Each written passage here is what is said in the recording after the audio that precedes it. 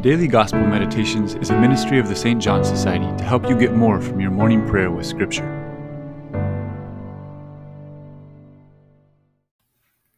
Jesus says, "The one who comes from above is above all."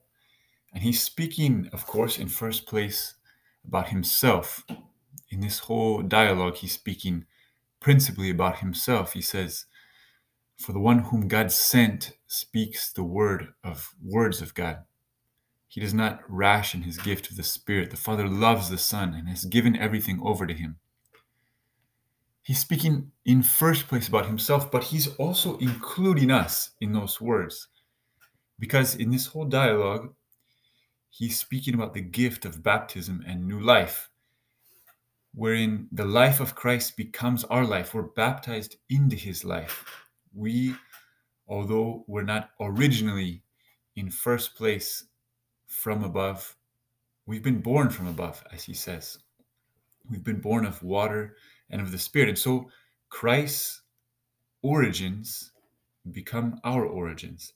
His identity becomes our identity. And so his life becomes the pattern of our life. And that should be reflected in the way we act and the way we speak, especially.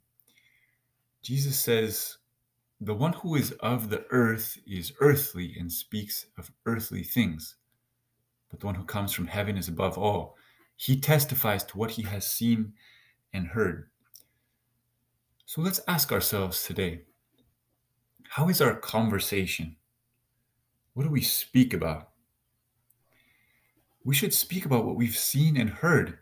We do have experience of Christ, of the new life, of the goodness of God, of the joys of living with him, of the power of his gospel.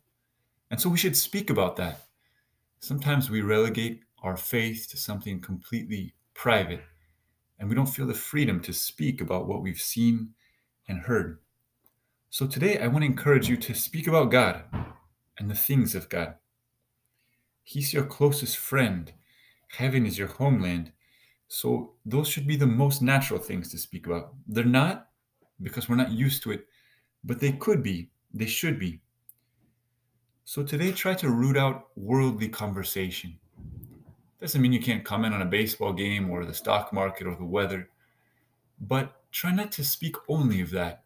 Try not to let your heart become engrossed in it. Don't be absorbed in the world. And resolve to have one spiritual conversation today. Maybe you can speak about this gospel that you read this morning and an insight that you had, or some experience you've had of the risen Christ during Easter, or even a spiritual challenge. But seek to have one spiritual conversation today.